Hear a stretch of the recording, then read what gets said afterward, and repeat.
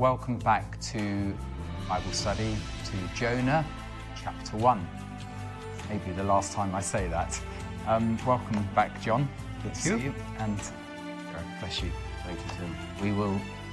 I think we'll make some progress today. I can't remember who, I think, John, you're going to read and I'll pray. Right. Well, I'm reading from the first chapter of the book of Jonah, and I'm going to read through from verses 1 to 16. Not 1:17, 1 to 16. I haven't made a mistake. Now the word of the Lord came to Jonah, the son of Amittai, saying, Arise, go to Nineveh, that great city, and cry out against it, for their wickedness has come up before me. But Jonah arose to flee to Tarshish from the presence of the Lord. He went down to Joppa and found a ship going to Tarshish, so he paid the fare and went down into it to go with them to Tarshish from the presence of the Lord. But the Lord sent out a great wind on the sea, and there was a mighty tempest on the sea, so that the ship was about to be broken up. And then the mariners were afraid, and every man cried out to his God, and threw the cargo that was in the ship into the sea to lighten the load. But Jonah had gone down into the lowest parts of the ship, had lain down, and was fast asleep. So the captain came to him and said to him, What do you mean, sleeper? Arise, call on your God. Perhaps your God will consider us, so that we may not perish. And they said to one another, Come, let us cast lots, that we may know for whose cause this trouble has come upon us. So they cast lots, and the lot fell on Jonah. And then they said to him, Please tell us, for whose cause is this trouble upon us? What is your occupation, and where do you come from? What is your country, and of what people are you? So he said to them, I am a Hebrew, and I fear the Lord, the God of heaven, who made the sea and the dry land. And then the men were exceedingly afraid and said to him, Why have you done this? For the men knew that he fled from the presence of the Lord, because he told them. And then they said to him, What shall we do to you that the sea may be calm for us? For the sea was growing more tempestuous. And he said to them, Pick me up and throw me into the sea, then the sea will become calm for you. For I know that this great tempest is because of me. Nevertheless, the men rowed hard to return to land, but they could not, for the sea continued to grow more tempestuous against them. And therefore they cried out to the Lord and said, We pray, O Lord, please do not let us perish for this man's life, and do not charge us with innocent blood. For you, O Lord, have done as it pleased you. So they picked up Jonah and threw him into the sea, and the sea ceased from raging. Then the men feared the Lord exceedingly and offered a sacrifice to the Lord and took vows. Thank you. Let's pray. Lord, again we come before these scriptures and acknowledge who we are before you, your goodness, your grace, your love, your forgiveness towards us. We pray, Lord, that we will hear from you during this short time of study. We pray, Lord, that we will be faithful to the scriptures that we talk about, and we pray, Lord, that all who are watching this program will hear from you, and that we would move out into whatever work that we have. We would move out guided by you, testifying to your goodness, of standing faithfully as your servants in these days. So we ask, Lord, you'll help us and even give us wisdom and insights during this discussion, maybe things we haven't even thought of. We pray that you will quicken us and that we'll all hear from you and be led by your Spirit. Amen. Amen. Amen. Amen. Okie dokie. So now what strikes me is that Jonah, when he's cornered, as it were, when the Lord, there's nowhere to hide, is there? I mean, it's there in Psalm 139. Yes, absolutely. We can't, if the Lord has his hand on our lives, that you can try any And Jonah knew that, of Yeah. course. He knew Psalm 139. Of course Exactly. Exactly. he knew. It's Established that David came before, he would have known that. yes. Very, very profound. Derek, where do you want to start with this scripture that we've read? We're going to talk about, what's the Lord saying to us from this passage? Clearly, God's telling Jonah sending him on a mission, and we'll find out why later. He does not want to do it. Yeah. He is concerned about the consequences, and in a way, obviously Jonah is wrong, and sometimes people ascribe the worst possible motives to Jonah. But I think, as we're going to see, he is actually has a number of positive qualities, and his motivations aren't really they're not selfish. They are, as we're going to see in this chapter, he's willing to give up his life. He does have reasons why. He's kind of getting into pride a little bit, that he thinks he knows better than God, and he doesn't want to preach this warning message to the Ninevites and for them to repent, and then God will spare them, and then God will later use Assyria to judge Israel. So he gets above his pay grade, and he just doesn't want to be part of bringing Israel's destruction about. So he would rather resign. It's almost like he's not giving up his faith in God, but he just doesn't want to be the prophet, or he certainly doesn't want this message. So he wants to get himself out of the equation. And I guess he's kind of thinking, if I just go off to Tarshish, maybe lead a quiet life, God will leave me alone. Yeah, but God loves us too much to leave us alone, you know. And John, he he's using the folks who don't know the Lord to draw Jonah back in. Yes, he is. And a number of levels. The way this whole account is recorded, it says, you can see immediately the Lord's on the case. He can't run away. And the Lord is intimately involved. None of these are acts of nature, they're acts of God. And it says in verse 4, but the Lord sent out a great wind on the sea. The Hebrew says the Lord hurled a great wind. I love that word. Yes. Hurled it. You can sort of imagine the Lord standing on the seashore, hurling this thing out. He's in complete control. Yeah. You say send a wind, you think, winds come and winds go, but this was hurled. Yeah. And Jonah knew it. And the seamen knew something was wrong. They just knew it. Now, how did they know? Were they picking up something in the spirit? They just knew something was wrong, and somebody on board was responsible for it. Yeah. And of course, the Lord knew how they were going to react, and they reacted. So that this is the interesting thing, because that really was superstition. Yeah. And they cast lots, but as you say, the Lord knew. I mean, we do all sorts of things in our lives, but the Lord, this is a big subject. Is it orchestrated? By the Lord. Or is it? Orchestrated by the Lord. Even the fact that they cast lots, or is it? He knows what's in their hearts. Yes. And where, human nature goes that doesn't have God within it, it's almost like a predictable pathway that they would... But you see how merciful they are. Yes. The judgment has come, it's Jonah. And Jonah's saying, the only way out of this, you've got to throw me into the sea. But they don't. They try to row to shore. They don't want to throw him overboard. Yeah. They don't want to kill him. So there's the humanity there. The humanity, the mercy is operating. That's absolutely right. But then, they've all prayed to their gods.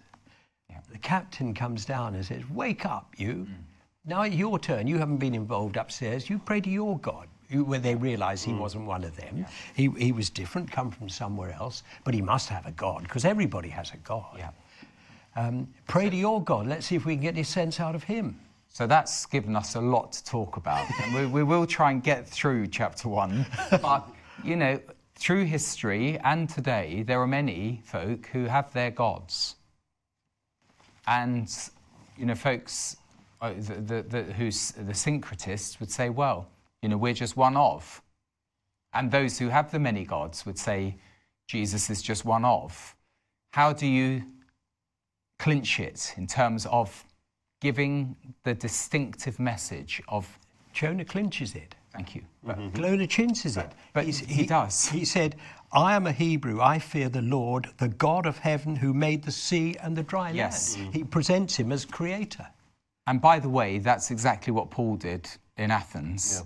Yeah. Yes. When he was presented with these many sort of ideas. Because gods, the gods with the small g are really just ideas of man searching for God, aren't they? They don't exist. They aren't really gods. They are entities in the mind, and that's why the atheists, especially the militant atheists, will say, "What so's our God is just something that's been manufactured from the human mind."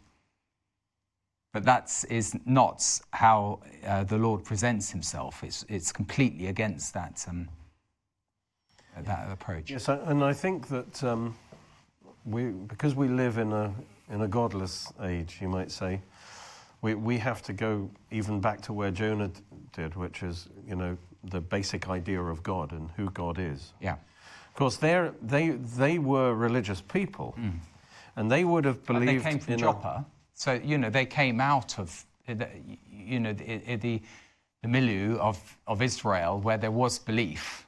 Yeah, well, yes, they would have been aware of that. And they also, apparently the Phoenicians would use, the rowers would have been from a variety of nations. Okay. So they would all have their different kind of patron gods. Yeah. And so they believed in this pantheon of gods. And, they would, but they knew that to create a storm like this required one of the big shooters, yes. The big cosmic gods. Yes. But Jonah kind of goes over the top of them and says, I worship the God who created the whole thing.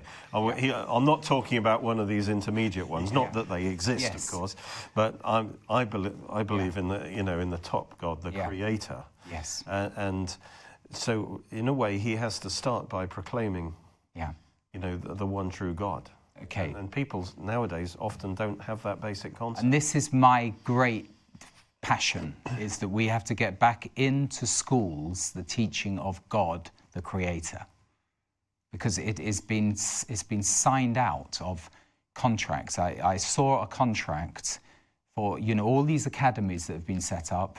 They explicitly say you can only put Christianity into religious studies teaching, you can't bring it into science, and you have to sign a contract, you can only teach the hypothesis of evolution. I've seen it in black and white.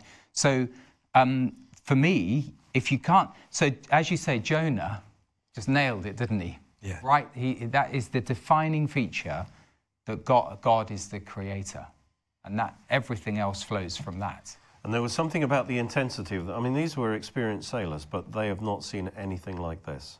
And as probably it totally came out of nowhere. And they must have known, partly from the storm, and maybe spiritually, that this is not normal. This is something quite exceptional, and therefore, and their idea of the gods as well, they're rather capricious and kind of, you might get this god, some god up there has got in a bad mood for some reason, and one of us has ticked him off, and we've got to try and get our different gods to put a word in to try, and we've got to find a way of appeasing this upset deity, and of course God of course controls the lots. That's right. Which he's able to do.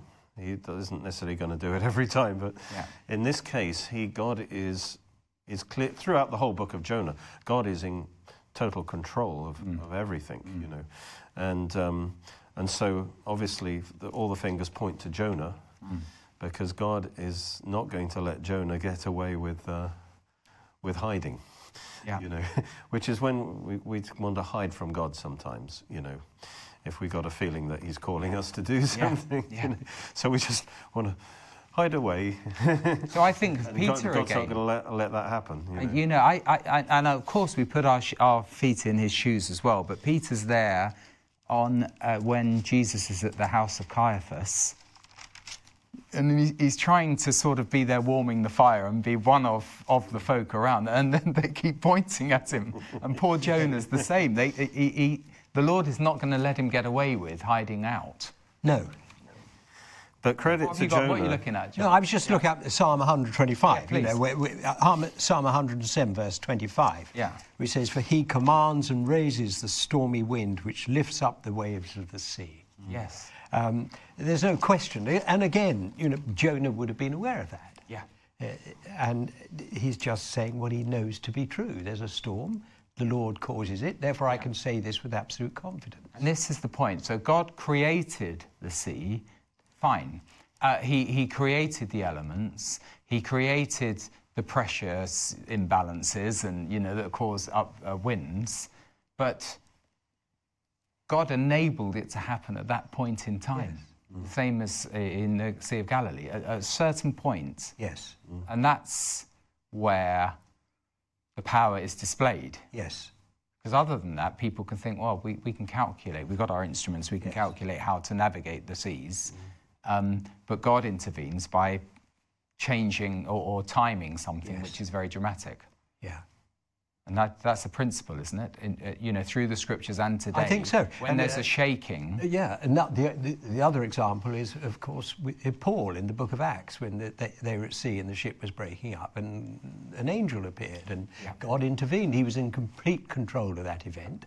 And then you look at what happened when they got to shore. This was a play. This was a prescriptive play being performed. And he's always in charge. He's always working it out. Mm. And we see that again and again, and it's just... Yeah, absolutely. So I think we've all done a bit of study at university and the like, and science, so to speak.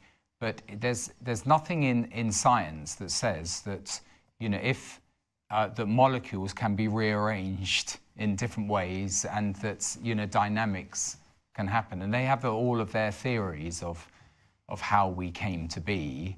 But they haven't really cracked it, have they? How we came to be, living sentient beings with a conscience, a knowledge of right and wrong. Explain the origin of doesn't explain the origin of either matter or life. Explains the functioning somewhat. Yes. But not the origin. Yes. And there's a big difference. There's no. Although they're trying. They try, aren't they? They really try are. hard. They try hard, but they're dishonest. I don't mean willfully dishonest, but if they, at every step of their conclusions, they test it, say, but wishfully how dishonest. could this be? Yeah. The argument will fall apart very, very, very soon. It just it can't hold up. No. Yeah. There is no credible explanation, naturalistic explanation for the origin of life, for example. That's right. It's just too much information, too much complexity. It just can't happen by itself. And yet the spin doctors, okay, they're going to Mars. They can, manufacture a bit of oxygen out of the carbon dioxide up there. So and look at the structure of the land there. So there must have been life there that somehow spontaneously formed through aliens. It's absurd. Who came on a meteor from outer space. I mean, it's as bizarre as you can come. It doesn't explain it. It doesn't explain it. It doesn't explain the origin. There's almost no, it can't explain it because it's mathematically impossible. Yes. Yes. I don't care how many billion years. It's just mathematically impossible. Yeah, that's right. And that's been essentially proved. Just to assemble one protein is mathematically impossible, let alone a living cell. But they're desperate to find life, say, on Mars or wherever, because somehow that will justify this atheistic viewpoint, But we, it's easy for them to attack us, but we say, well, what evidence do you have? And then, but we have to, as it were, we've got our scriptures, and we present the case.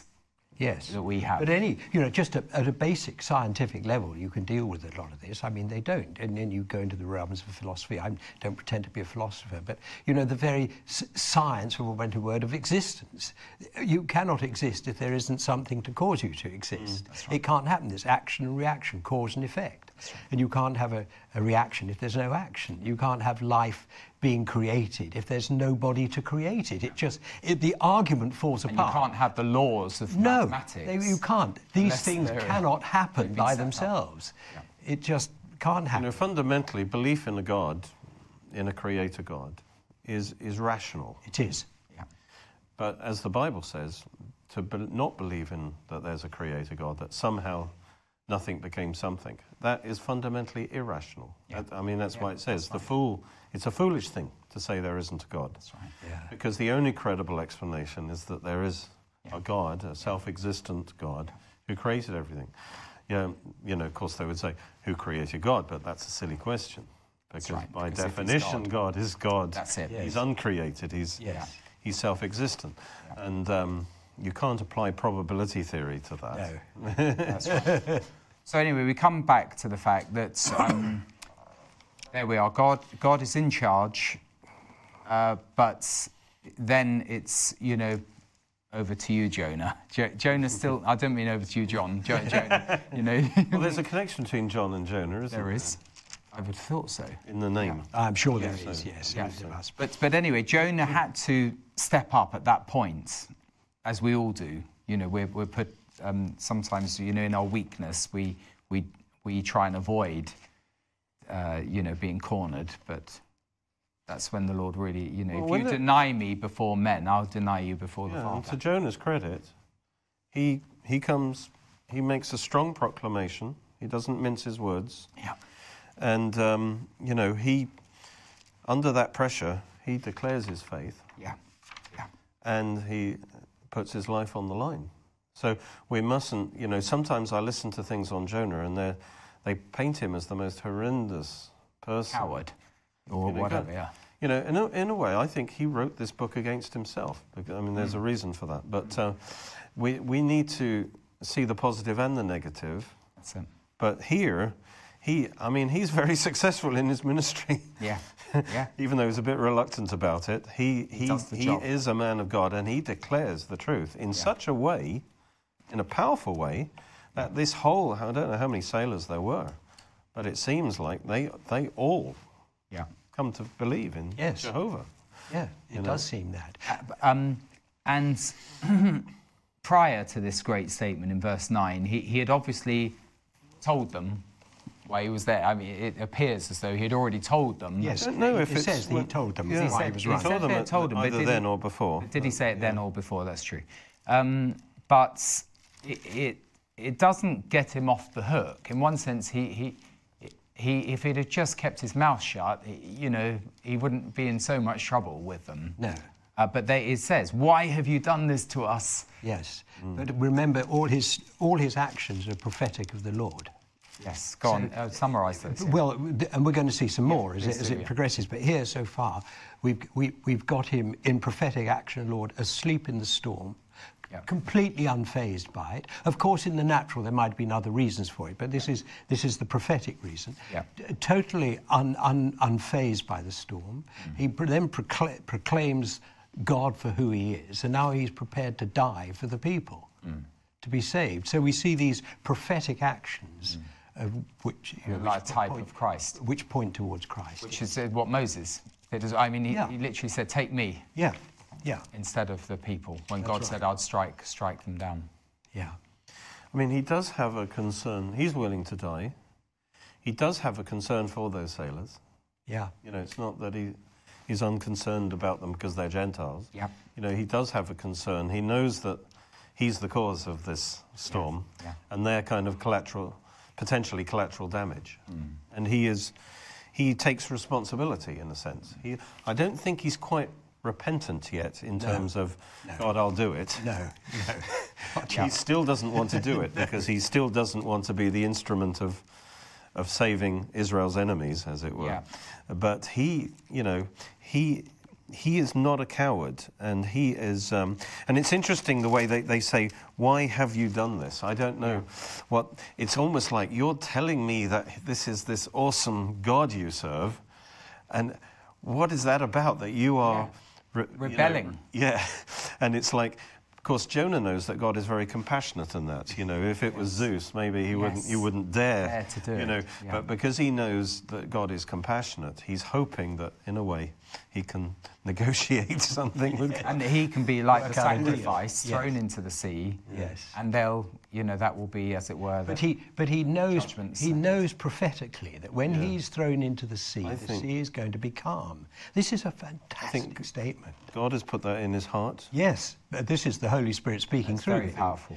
without a shadow of doubt. And think, you know, when he's thrown into the sea and the sea becomes calm, what impact that had on the sailors. Just imagine it. We read through it, we go through the verse, on to the next verse. Massive. Just put yourself on the deck of that ship, raging and pitching and rolling. They've thrown all the cargo over, it's still pitching. They throw Jonah over it, he hits the water, Immediately. calm as a mill pond. Yeah.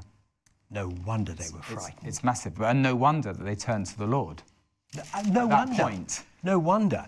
And so we often think about the story of Jonah is all about Nineveh, but it's as much, you know, ultimately, Yes. but it's as much as reaching out to these sailors.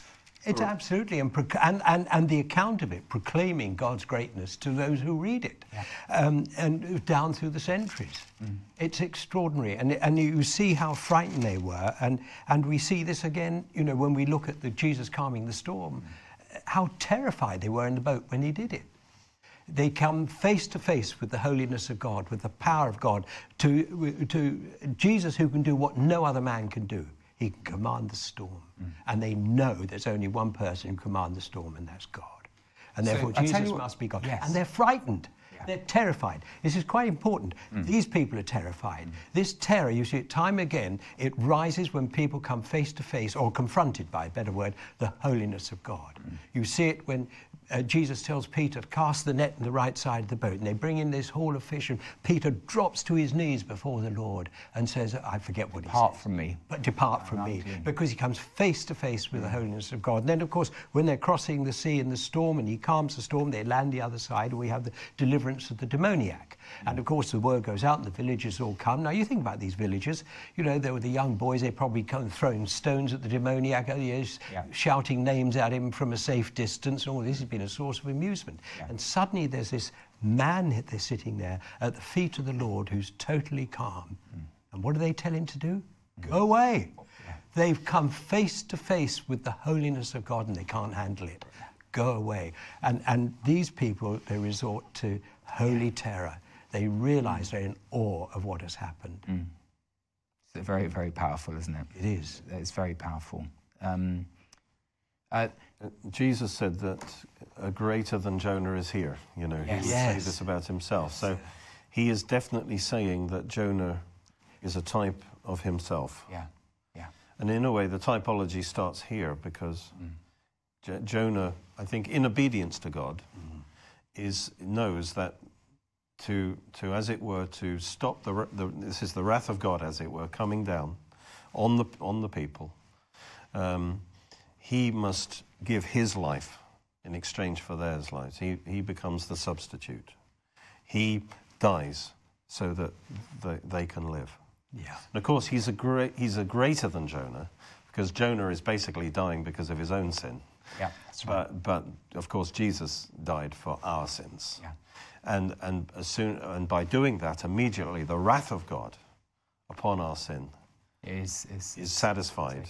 And so those sailors are under God's mercy. And because they all believe, they now are saved, I believe. Yeah. So Not the just from the distinctive storm, of but from the distinctive of the Christian message is this voluntary laying down your life, rather than, you know, sacrificing a child or sacrificing an animal to appease a god.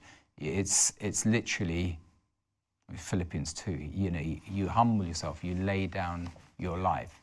I think that is unique to the Christian message, but I may be wrong. But it is a very, very powerful thing. The other thought that came to me is that, you know, blessed are those who believe without seeing.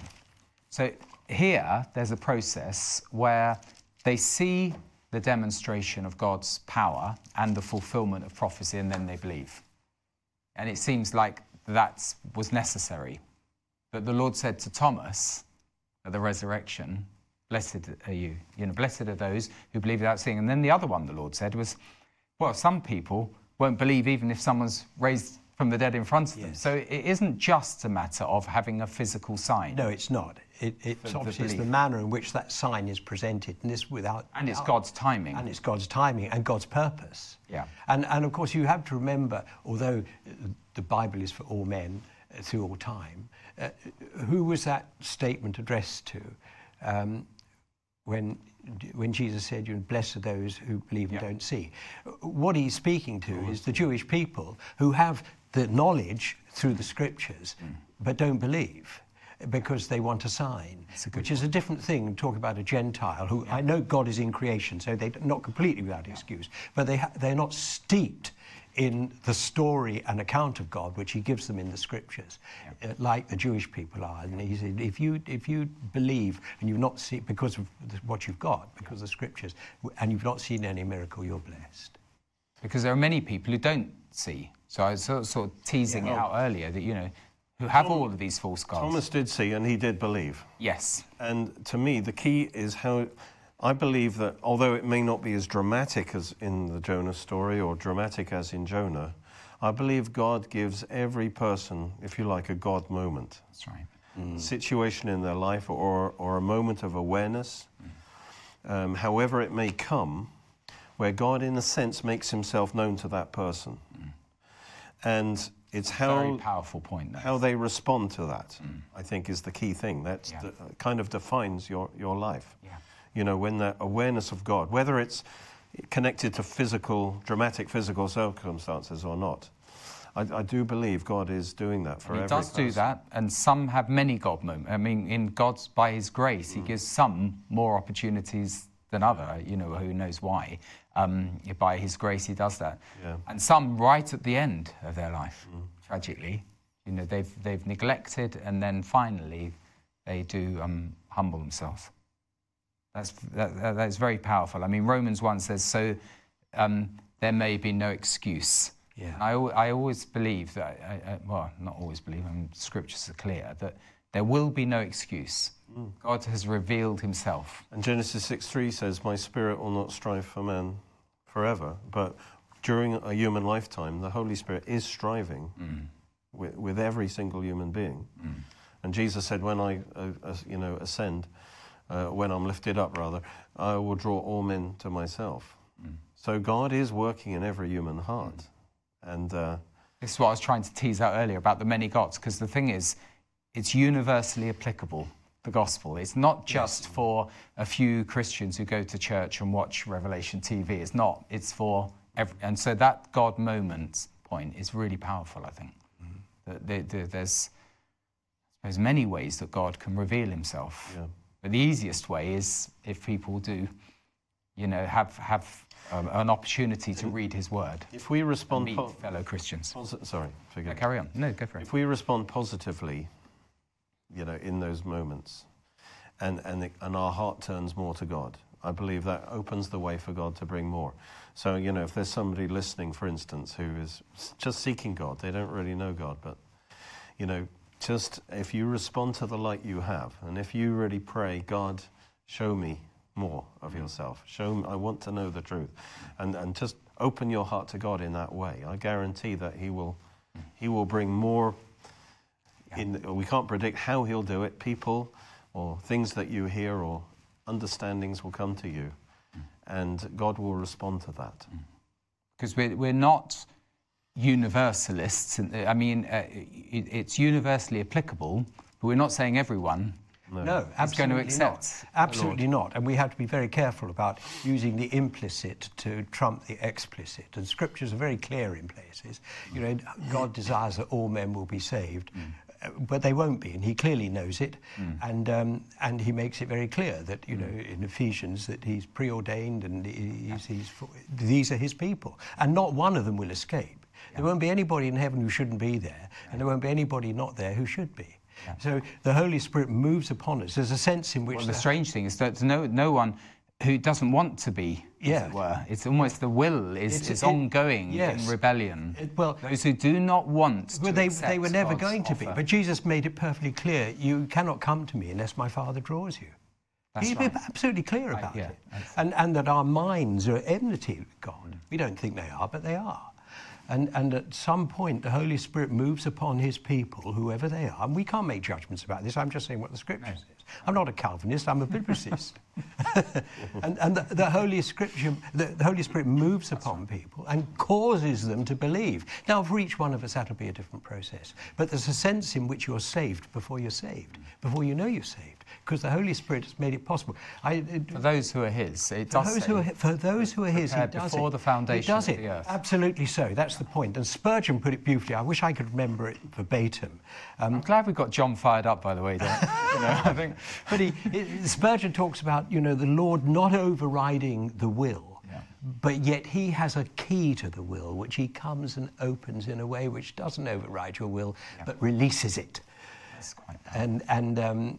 The other scripture that is, he does not, in 2 Peter 3, I think, he doesn't want any to perish, but all to come to repentance. Now, that's what God wishes, and that explains, in my mind, the whole of human history. God's patience, not wanting to give everyone that opportunity for what you said, the God moment. That's right. Yeah.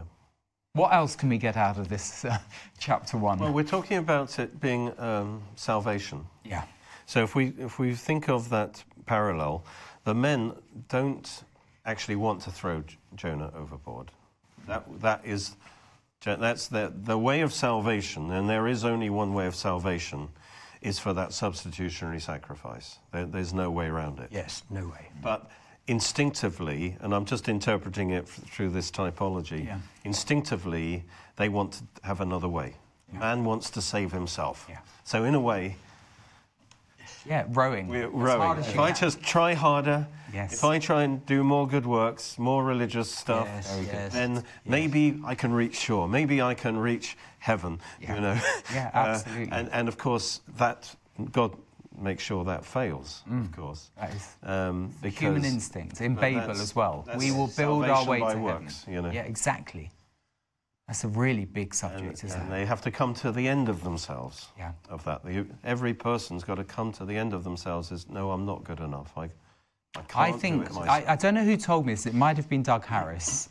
What distinguishes? Because I always used to sort of catch him when he was at the Christian Resources exhibitions, and throw in a good question, and he would see a twinkle in my eye. But and what is it that distinguishes? Because he did reach out trust for the cults and the false religions. What distinguishes Christianity?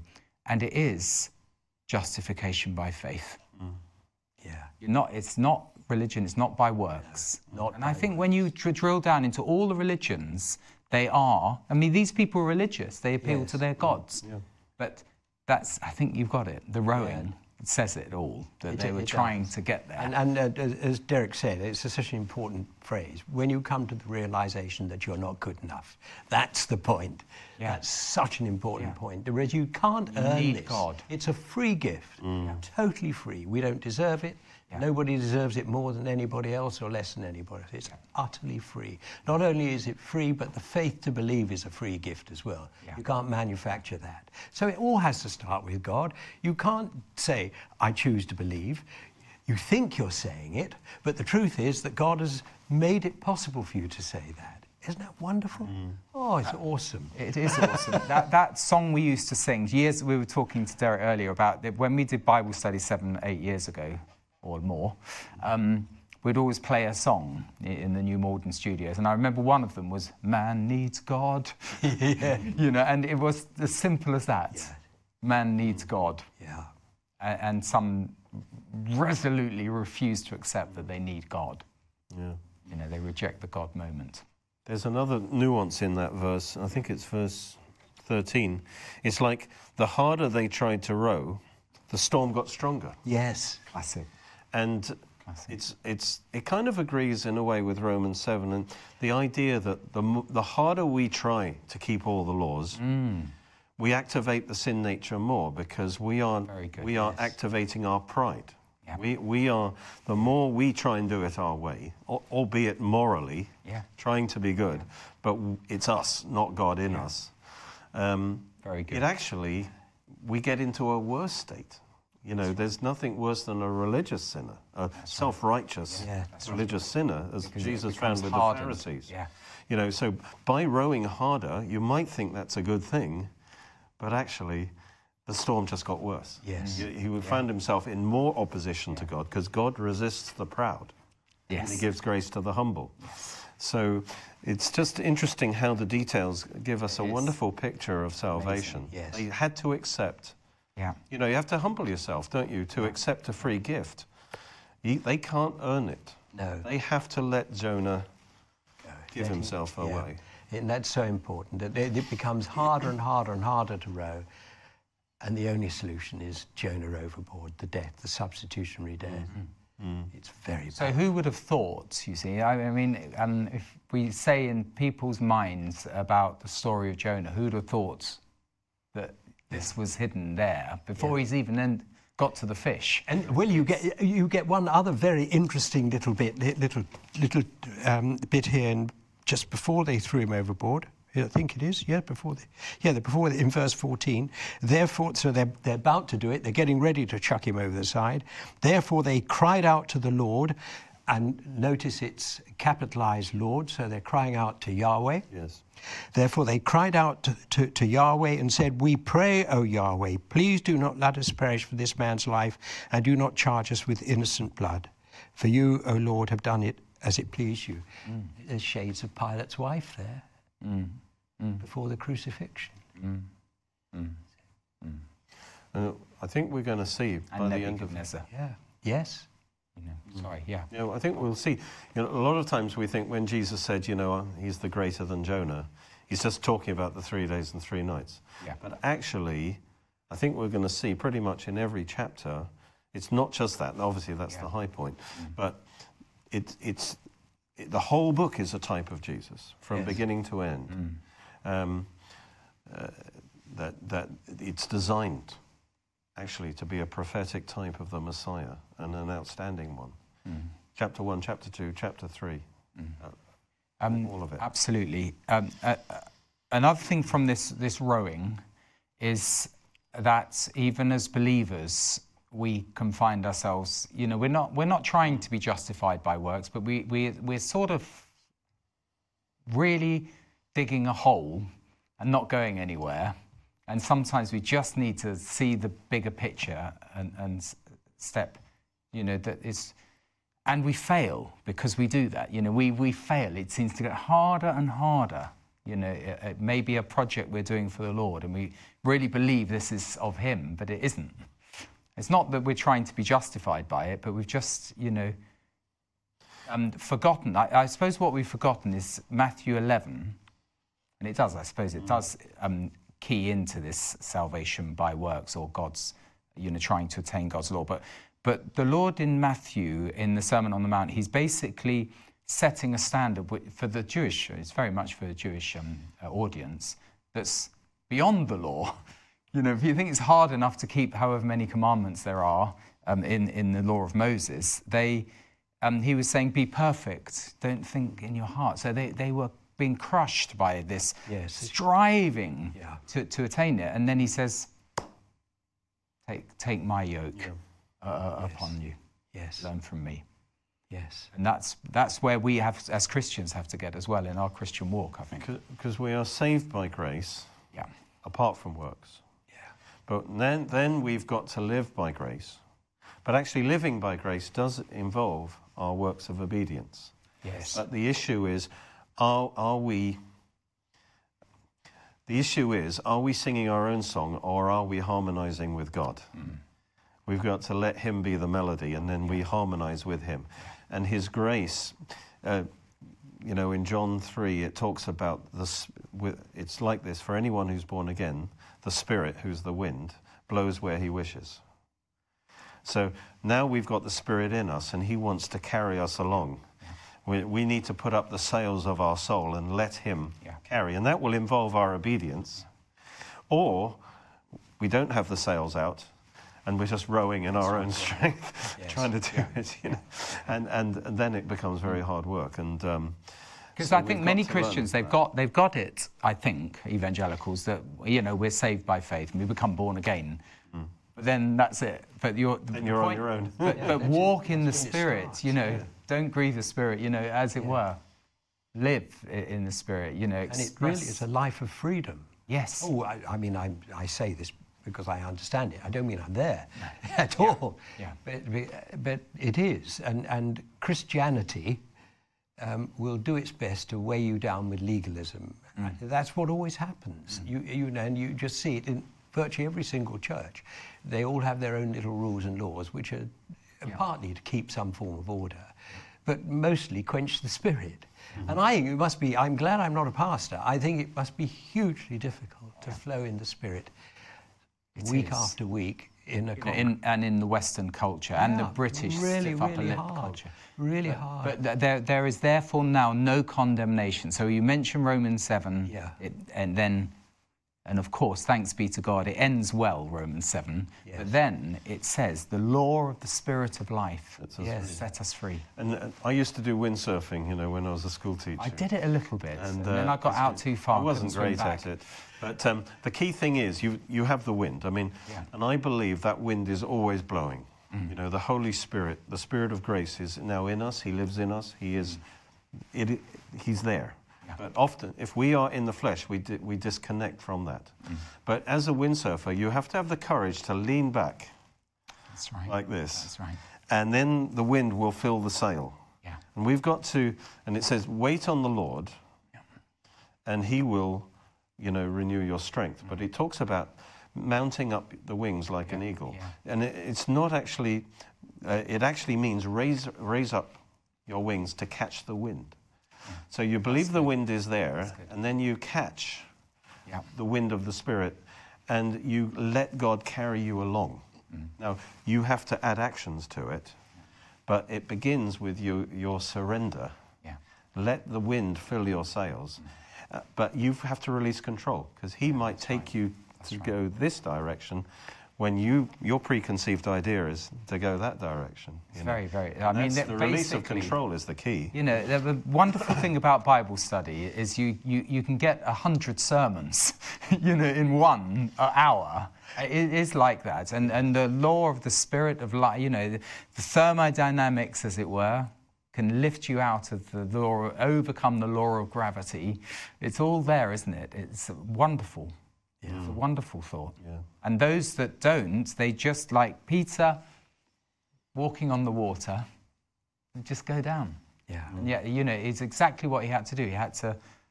How are we getting Peter into so many passages from Jonah? But he basically did just have to trust the Lord. Yes. And he did. People think, oh, isn't it terrible, Peter's lack of faith? And he did actually walk on water. Yes. Yeah, exactly. That's the point. We have little faith, but we can still walk on water. Little technical point. The very fact that they rowed shows that they were still in the Mediterranean, because what they would normally, to sail in the Mediterranean, they would follow the coastline. You know, it's not like they'd go in the middle. They would be kind of try and keep in sight. Of course, the wind was blowing them out, as it did with Paul, but they would try and keep in sight of the coastline for obvious reasons. And that's why they thought they might have a chance to row to shore. You know, but so that means they weren't out in the Atlantic Ocean yet, on their way to Tarshish. But it's just a little point there. But how puny we are. We were talking about the Titanic actually earlier, and I remember seeing a picture of them putting up their flares, and then when you pan out, you see this tiny little ship with a few little blips of lights. Huge ocean. And, we are absolutely, you know, completely at the mercy. And so they're rowing, but if you've ever been at the seafront and seen, I remember once our kids, you know, lost the football. It was actually near Deal in Sandwich, and the tide, that football was out miles within a very, very short time. The power, we are absolutely very limited. And now they're trying to sail across between planets. It's ridiculous how puny we are. Yeah. And as you say, God created the sea and the dry land. Why did he mention that? Why did he say, and the dry land? I'm just saying it. Why not?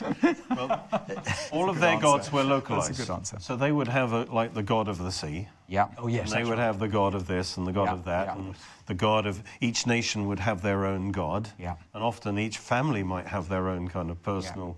So he's saying, I believe in the God of the whole creation. Yeah. I'm not talking about one of your Yeah. little gods. And they actually believe that now. They're believing in the creator God who's revealed himself to the Hebrews as Jehovah. And it seems like, and I'd like to believe that when they took vows, it says at the end of the chapter, that they're actually vowing to worship Jehovah. Yeah. Not just the once. But how but to exciting actually for them. be Okay. servants of Jehovah. Yeah, so we've got to a point where they are offering those vows. Yes, and taking what a wonderful, sacrifices. wonderful gift the Lord gave them. Yes. Of Jonah and of, the Hebrew concept of God, and then the Hebrew scriptures. What a wonderful thing. You just start that journey of discovery of the God who created Yes, the and heavens it's and the earth. very easy to miss something, which I've only just seen. I mean, I imagine that they took livestock of some form with them to sacrifice to their gods en route. And it says here in verse 16, then the men, this is the sea's now calm, Jonah's gone, then the men feared the Lord exceedingly and offered a sacrifice to the Lord and took vows. So here we now have blood being offered as well. We have the full gospel, sacrificial death and blood. It must have been blood. I mean, how else could they have offered a sacrifice? Unless it was sacrifice of Thanksgiving, but I don't think it was. I They think threw it was stuff overboard, but they would have kept some animals back, obviously. yes, for food. So it was a sacrifice because they wouldn't have had a lot of spare food. No. Because they were throwing most of the stuff overboard. And there's no forgiveness of sins without blood. So in order for them to be saved, and they were, I've no doubt about it, the authority is the death of Jesus on the cross, the death of the Lamb before the foundation of the world. That's the authority, which is then worked out in practice in time. Yes, and they feared the Lord. That's often synonym for faith. Yes. Not just terrified, that's right. but submitted. Yeah. Reverentially submitted to Jehovah. Yeah. Very good. As the supreme. Which would be echoing what Jonah said, I fear the Lord. Interesting, we're in our last 10 minutes, but we can go back to verse 8 maybe, where they ask specifically, what is your occupation? Where do you come from? What is your country? What people are you? That's like a golden opportunity, isn't it, for Jonah, to just answer their question. And he probably would have given... The Bible gives us concentrated bits. Yeah. So Jonah may well have given them a good message, for 15 minutes or 20 minutes, and really filled in a lot of... So their faith had a real foundation to it. And it is a wonderful privilege when someone... And it doesn't often come, it hasn't in my life, but I think if you're in the ministry full-time at a church, you'll get these questions. But where the Lord brings someone to you and they ask you the key question of the gospel. And I'd be quite honest, sometimes I've missed it. And I've only reflected afterwards and felt really... Have to pray for that I've had, the Lord has brought someone to me. Well, I remember one occasion, a chap called Trevor at university, and he said I saw the Billy Graham pictures on TV, and I saw this sign in the crowd that said, "Behold, the Lamb of God who takes away the sin of the world." And at that point in time, I didn't answer him. And it was only after I thought, oh no, it's, the Lord has given me that opportunity. So we're literally down to our last few seconds. So Can I just say? Very quickly. Yeah, absolutely. Oh gosh. Yeah, we're out of time. I think they were missionaries. They would have told the story. Yes. And I think that's part of going to set the scene for Jonah's impact. Fantastic. Thank you very much. See you next week.